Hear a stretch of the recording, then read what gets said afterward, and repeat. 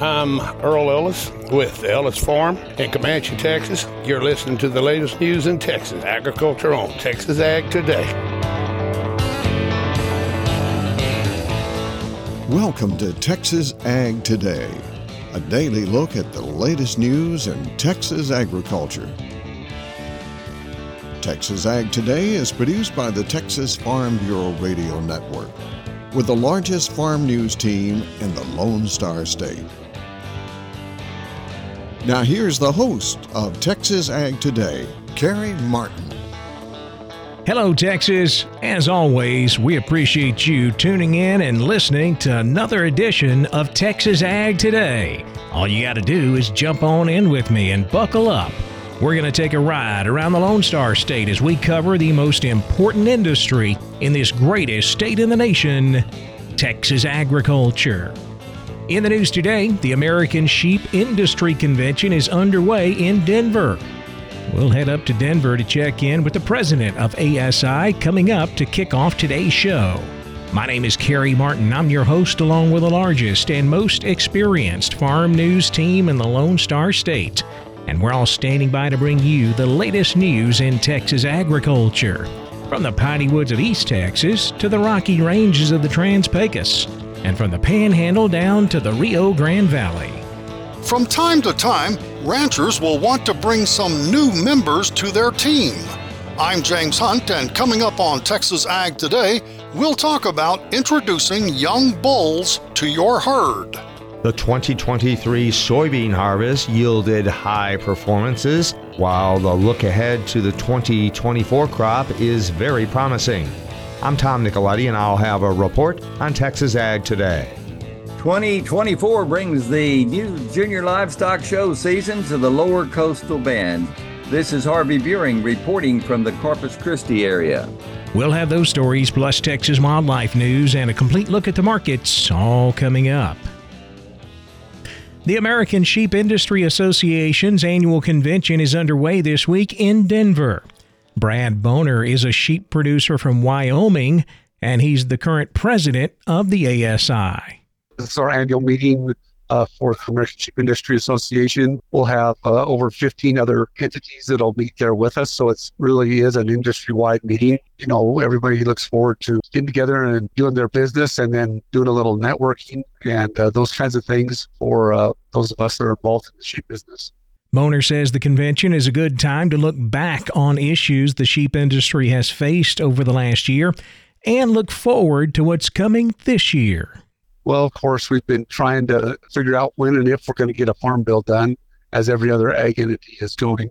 So we continue to hope that that comes to pass sooner rather than later. And then also working on some investigations on land imports the last couple of years, or over the last year, also monitoring some of the out of the norm stuff. Some of the Biden administration agencies have been doing it, particularly the public land agencies, and trying to keep them from rocking our world too much. The American Sheep Industry Convention runs through Saturday. Drought levels here in Texas are much better than they were a few months ago. Timely rainfall over the past several weeks and months has improved drought conditions across much of the state. According to the U.S. Drought Monitor, 39.5% of the state is now suffering from moderate or worse drought. That's up less than 1% from last week, but is 40 percentage points lower than the same time 3 months ago. About 8.8 million Texans are living in areas impacted by drought. For the Texas Farm Bureau Radio Network, I'm Jessica Domel. The Texas Department of Agriculture's Go TEXAN program is celebrating its 25th birthday. The program was established in 1999 and has been a driving force in fostering economic growth, highlighting the diversity of Texas products, and championing the state's agricultural producers. Texas Commissioner of Agriculture Sid Miller says the birthday celebration symbolizes TDA's 25-year commitment to showcasing the unparalleled quality and variety of Texas products. The Go Texan program has grown over the years to encompass a wide range of products, including fresh produce, meats, wines, and other specialty goods.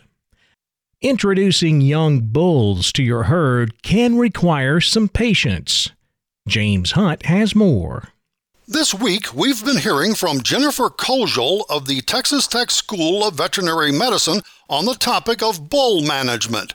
Today's subject concerns handling the introduction of newcomers to your herd. Dr. Kojal says yearling bulls are most commonly sold around 13 to 15 months of age. But, she says, ranchers purchasing those young bulls may need to be patient with some of them. We need to realize as we are testing bulls that when we're in that younger period, really that 13-month period, that there is going to be bulls that are found to be still immature and that they're going to get deferred. Doesn't mean that they will not be satisfactory potential breeders in the future, just not today. And so we need to expect that. We need to realize that 20 to 30% of those bulls at any given time are not going to be good. And that's just something that we have to wait for, that we can't rush Mother Nature. Dr. Kojal also says from a strategic standpoint, it's best to not mix young bulls in with older ones. So bulls are certainly like any other animal species in that there's definitely a hierarchy system. And so definitely those older bulls will have a higher ranking in the hierarchy than the younger bulls. So the older bulls will often outwork the young bulls. They will often be the ones breeding the cows, and those young bulls won't get an opportunity.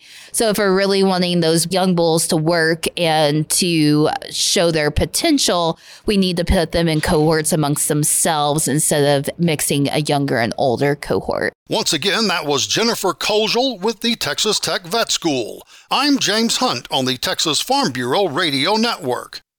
2023 was a good year for soybeans. Tom Nicoletti has the story. My guest is Clint Schaffer. He is Asgrow brand manager with Bayer Crop Science. And Clint, for soybean farmers in Texas and elsewhere, how did the 2023 harvest season go as far as you guys are concerned? Yeah, we've been incredibly happy with the performance coming out of 2023. We had a new launch of products last year with our XF3 class. A lot of farmers got to try those out, just seeing great results. Even given the drought aspects that we've seen in different areas and some of those different stressors, still being able to really push out of the ground, utilizing that robust genetic background of all of our products, still being able to yield in the end. And very happy with the results coming out of 23. Yes, you mentioned the drought, and certainly Texas soybean farmers had to deal with that in 23. When we look at just soybeans in general, they can take a lot of stress nowadays. When we look at just the Bayer Crop Science pipeline, all the innovation and research and development coming out of that, Asgrow gets to pick the best of the best out of those products. And I think that really sets us up for success in some of those stressful weather events, such as lack of rain. Clint, let's look ahead to 2024. What's on the horizon for soybeans and Asgrow? Yeah, we're really excited for this year's launch as well. So we have 23 new products across basically all the relative maturity groups with our XF4 class. And again, being able to see that results coming out of that pipeline that we were talking about, we've seen a lot of them in plots this year. Incredible yield results. Very excited about some of these products that are on the horizon for 24. You pair that up with our Acceleron seed treatment as well, protect that seed going in. I think just really sets us up for a very successful 24 season. That is Clint Schaffer. He is brand manager for Asgrow with Bayer Crop Science. I'm Tom Nicoletti at the Texas Farm Bureau Radio Network. Livestock show season is underway. Harvey Buring has this update from Corpus Christi. January is an exciting time for the 4-H and FFA youth who live in the counties across the lower coastal bend. They're getting started this week with the longest running and largest youth show in the area, and that's the 89th annual Nueces County Junior Livestock Show. And it'll involve some 865 youth this year who've entered over 3,800 different types of projects and are involving themselves in many competitive events in the upcoming show. This 12-day county show will conclude on January the 20th with the big Junior Livestock Show Blue Ribbon Auction that'll take place At that time, the auction sale last year involved some 585 youth, and the sale grossed over $2.5 million. Youth in our neighboring counties of San Patricio and Clayburgh will have their annual junior livestock shows the final week of January. Now, meanwhile, across the area, row crop farmers are certainly pleased with the improvements in soil moisture. That situation is far better than it's been the last several years. Most growers that we've visited with have indicated that they're about 2/3 or 3/4 completed with their fertilizer and final land preparation work. Planting is just about a month to 6 weeks away for corn producers in our part of the state. And we visited with a number of cotton producers who are still on the sidelines, hoping for a rally in that cotton market. And many are saying without cotton prices moving into that mid 85 to 90 cent per pound range, they may be reducing their planted acres by as much as 10 to 15% again in the coming season. Reporting for Texas Ag Today from the Coastal Bend area, this has been Harvey Buring. This week, oral rabies vaccines will be airdropped along the Texas-Mexico border. I'm Jessica Domel, and I'll explain why coming up on Texas Ag Today. And spring calving season is just around the corner. Veterinarian Dr. Bob Judd has more on that coming up next, right here on Texas Ag Today.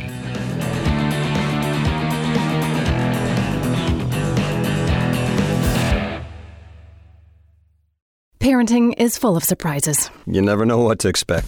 So after our son was born, I called my Texas Farm Bureau insurance agent to set up a life insurance policy in case something happened to me.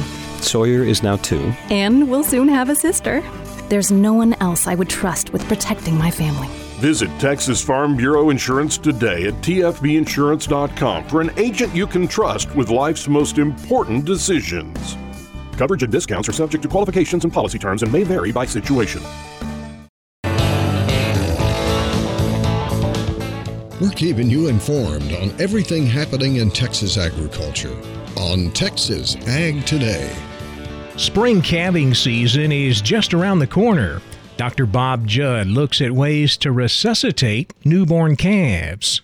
Dr. Andrew Dan indicates at drovers.com that anytime he has a calf born with a difficult birth called a dystocia, resuscitation is likely to be required. Breech calves, oversized calves, backward calves, and any calves that require assistance in delivery generally will need some resuscitation. So if this occurs, you can expect to spend more time after they are born to help them survive. The first thing to do is assess the calf, as a typical calf should breathe 30 seconds after a delivery, lift its head in 3 minutes, be sitting up in 5 minutes, and standing in 1 hour. Calves in distress do not stand for long and nurse well. One method of assessing calves objectively is using a calf Vigor score that is available for your iPhone for about $3, and that is VIGOR, and is available at the App Store. This helps you determine the status of the newborn calf. As far as resuscitation, clear the calf's nasal passages and stick a piece of straw in the nasal cavity to stimulate breathing, or pour a small amount of cold water in the ear. Get the calf sitting up as soon as possible, as they can breathe better in sternal recumbency, as lying on their side makes them more susceptible to pneumonia. Also, don't hang these calves upside down over a gate or sling them like we did in the past, as this keeps them from expanding their lungs. In calves that have trouble breathing, many times it is due to the sedative that the cow was given for a cesarean surgery, and the drug Dopram can be given to the calf in the vein to stimulate respiration. If a calf was involved in a difficult birth, a lot of these calves are painful and will do much better if given an anti-inflammatory injection of meloxicam. Ask your veterinarian for their advice on resuscitating newborn calves. I'm Dr. Bob Judd. This is the Texas Farm Bureau Radio Network.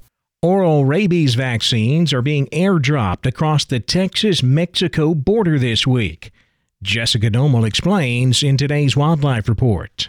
To control and prevent the spread of rabies among wildlife, livestock, and people, this month the Texas Department of State Health Services will be airdropping oral rabies vaccine baits over 18 counties along the Texas-Mexico border. The airdrop flights kicked off Tuesday in Edinburgh in Hidalgo County. DSHS says the oral rabies vaccine bait airdrop program has successfully controlled and prevented domestic dog coyote variant rabies and gray fox variant rabies infections. Kathy Parker, the project director, said the goal of the program is to vaccinate coyotes and gray foxes along the border to maintain herd immunity against rabies and to keep new or previously eliminated rabies variants from becoming established in Texas. The vaccine bait drops launched from Edinburgh this week, will launch from Del Rio on January 15th and from Alpine on January 21st. 4 aircraft and a helicopter will be used for the drops, with 8 to 16 flights likely per day at 500 to 1,000 feet above the ground. The vaccine baits are dropped along half-mile intervals, and more than 820,000 oral vaccine rabies baits will be dropped at 64 to 70 baits per square mile. The baits look like a fast food ketchup packet. They include a vaccine wrapped in a plastic packet that is dipped in fish oil and coated with fish meal crumbs to attract target wildlife. DSHS says the vaccine has been proven safe when given to more than 60 species of mammals and birds.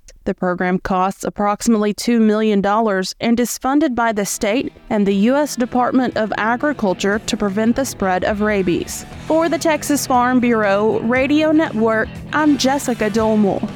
It's time to check the markets. We'll be back with a complete look at the livestock, cotton, grain, energy, and financial markets coming up next. Keep it right here on Texas Ag Today.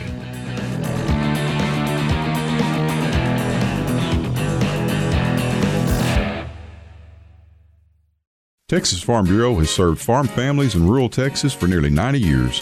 We're pleased to offer new affordable health care coverage choices for all Texans through Texas Farm Bureau health plans. You do not need to be a member to inquire and apply. Plans are available anytime. There is no open enrollment period. Our United Healthcare Choice Plus network of providers is one of the largest available. For more information about the different plans, how to apply, or to get a quote for you, your family, or your small business, visit tfbhealth.com. We're giving you the market information you need on Texas Ag Today. Cattle futures managed to close mostly higher on Wednesday. In fact, we were higher on everything except the nearby February live cattle contract. And it was only down 2 cents. It closed at 170.75. Everything else closed higher, with April live cattle up 7, 173.67. June up 35 at 171.10. Higher across the board on feeder cattle. January feeders up 85 cents, 224.62. March up $1.25, 226.12. April up $1.10, 231.45. Cash fed cattle market still quiet for the week.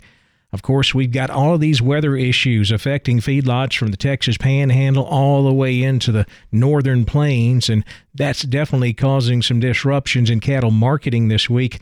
We do see asking prices from some feedlots here in the southern plains at $174 and higher. Boxed beef prices higher Wednesday. Choice up $1.79, $281.95. Select up $4.11 at $266.94. Now let's check the auction barns. We're walking the pens with Larry Marble. Rodney Butler's my guest in the alleyway. They're at Beeville Livestock today.